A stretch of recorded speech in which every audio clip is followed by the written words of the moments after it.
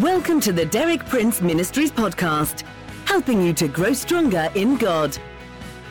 For more than 6 decades, best-selling author and Bible teacher Derek Prince has been a source of inspiration for millions of believers around the world. You too can benefit from his compelling biblical insights. And now, Derek Prince.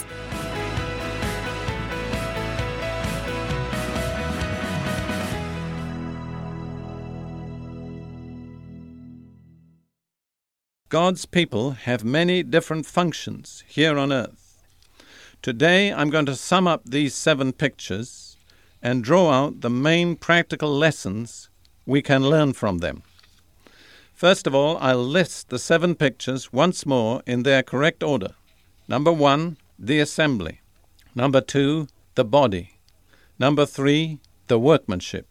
Number 4, the family. Number 5, the temple. Number 6, the bride. Number 7, the army. Now I'll go through each picture in turn and underline the 2 main lessons that we learned from each. In each case, you'll remember, we looked for 2 practical applications from each picture.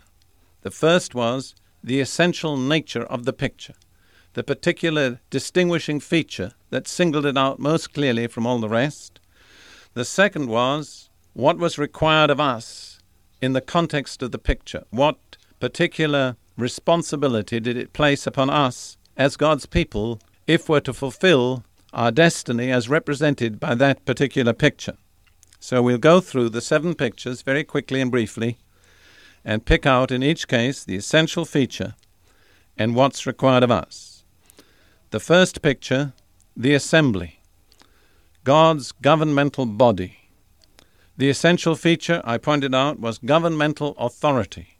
The church is God's representative body on earth through which, by spiritual power and authority, he rules the nations and brings his purposes to pass. What is required of us? I think if we think in terms of a political governing body, the thing that comes to me is respect for order. I don't believe we're fit to govern if we don't have respect for due order.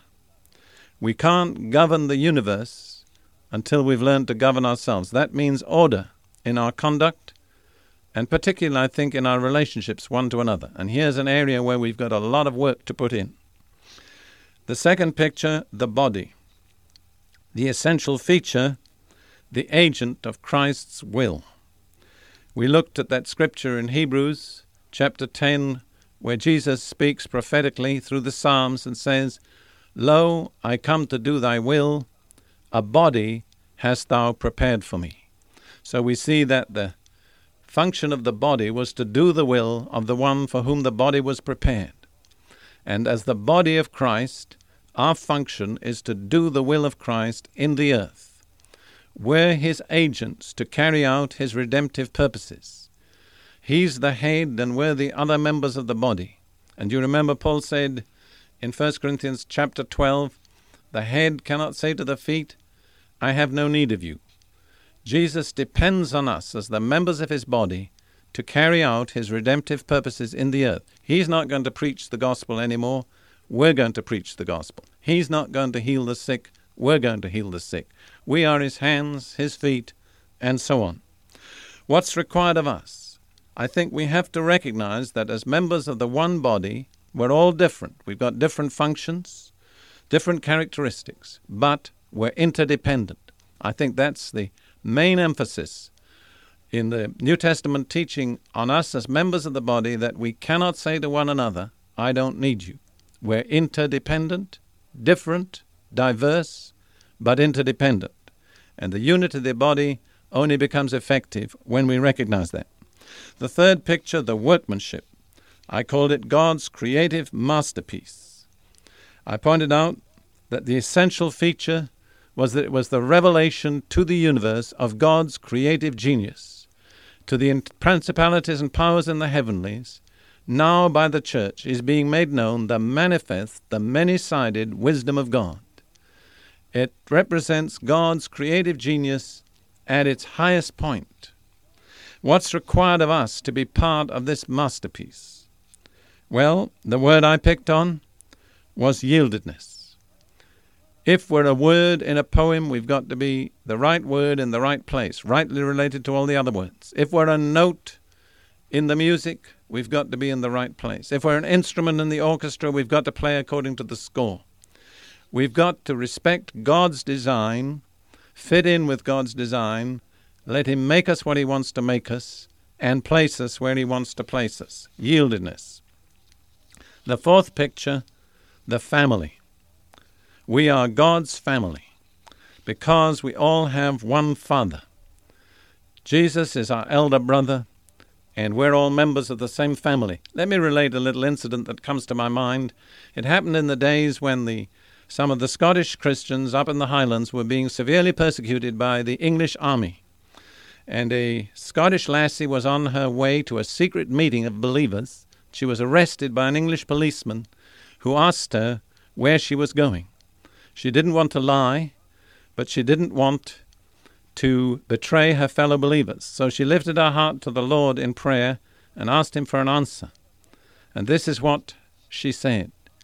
My elder brother died, and I'm on my way to my father's house to hear the will read. That's a good answer. You see, Jesus is the elder brother. God is our Father. It's our Father's house. Well, what's the essential feature of that picture, the family? I believe it is this, a shared life source. God the Father is the life source of all of us. And we are together in that family, not as an institution, not as an organization, but what we have in common is a shared life source. And what's required of us? I suggested mutual acceptance. Jesus calls us His brothers because God calls us His sons.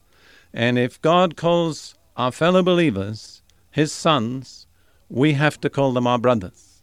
That's not always easy. I pointed out, you choose your friends, but you don't choose your family. But still, we have to accept one another. The fifth picture is the temple, God's dwelling place. Paul says, we are the temple of the living God. In previous dispensations, God always asked His people to provide Him a dwelling place. First it was the tabernacle of Moses, then the temple of Solomon, and then another temple in the return from the Babylonian exile. So God always requires a dwelling place. But all of these were purely temporary. They did not last. Ultimately, they were all destroyed. And in the 7th chapter of Acts, Stephen reminded the Jewish Sanhedrin, God the Most High does not dwell in temples made with human hands. God has an eternal temple. The material of God's temple is not stones or wood or mortar. It's the most valuable thing in the universe. People, human beings, God's redeemed people. That's what God is building His dwelling place out of. And each one of us, Peter says, is a living stone. So what's required of us? To be shaped and fitted, to submit to the discipline of God, to submit to the ministries that God has placed in the church, to let them chisel us and hammer us and fit us into the shape that we want to be willing to be placed where we belong, with 2 stones on either side, a stone beneath us, and listen, friend, in most cases, a stone above us too. That's what's required if we're going to be part of the temple. The 6th picture, the bride of Christ, the one to whom He's going to be united eternally at the marriage supper of the Lamb. I pointed out the tremendous emphasis in Scripture on marriage. Human history begins and ends with a marriage. What is the essential feature of that relationship between bridegroom and bride? I suggested it's mutual commitment, total self-giving. Jesus gave Himself without reservation for the church. Now He asks the church to give herself without reservation to Him. What's required of us? Careful preparation to get our wedding garment in order. The righteous acts of the saints are the fine linen that we're going to appear in. The 7th picture, the army. A demonstration of God's invincible power, pitted in relentless warfare against the spiritual kingdom of Satan, equipped with spiritual weapons that enable us to cast down Satan's strongholds, liberate his captive, and win this world for our Lord and Savior, Jesus Christ. In that army, what's required of us? I think the answer is clear: military discipline.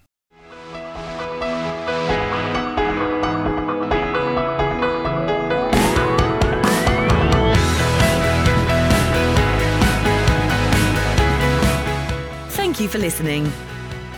For more inspiring teaching, visit our website at dpmuk.org/podcast. And like our page at facebook.com/dpmuk to join our online community. Derek Prince, teaching you can trust.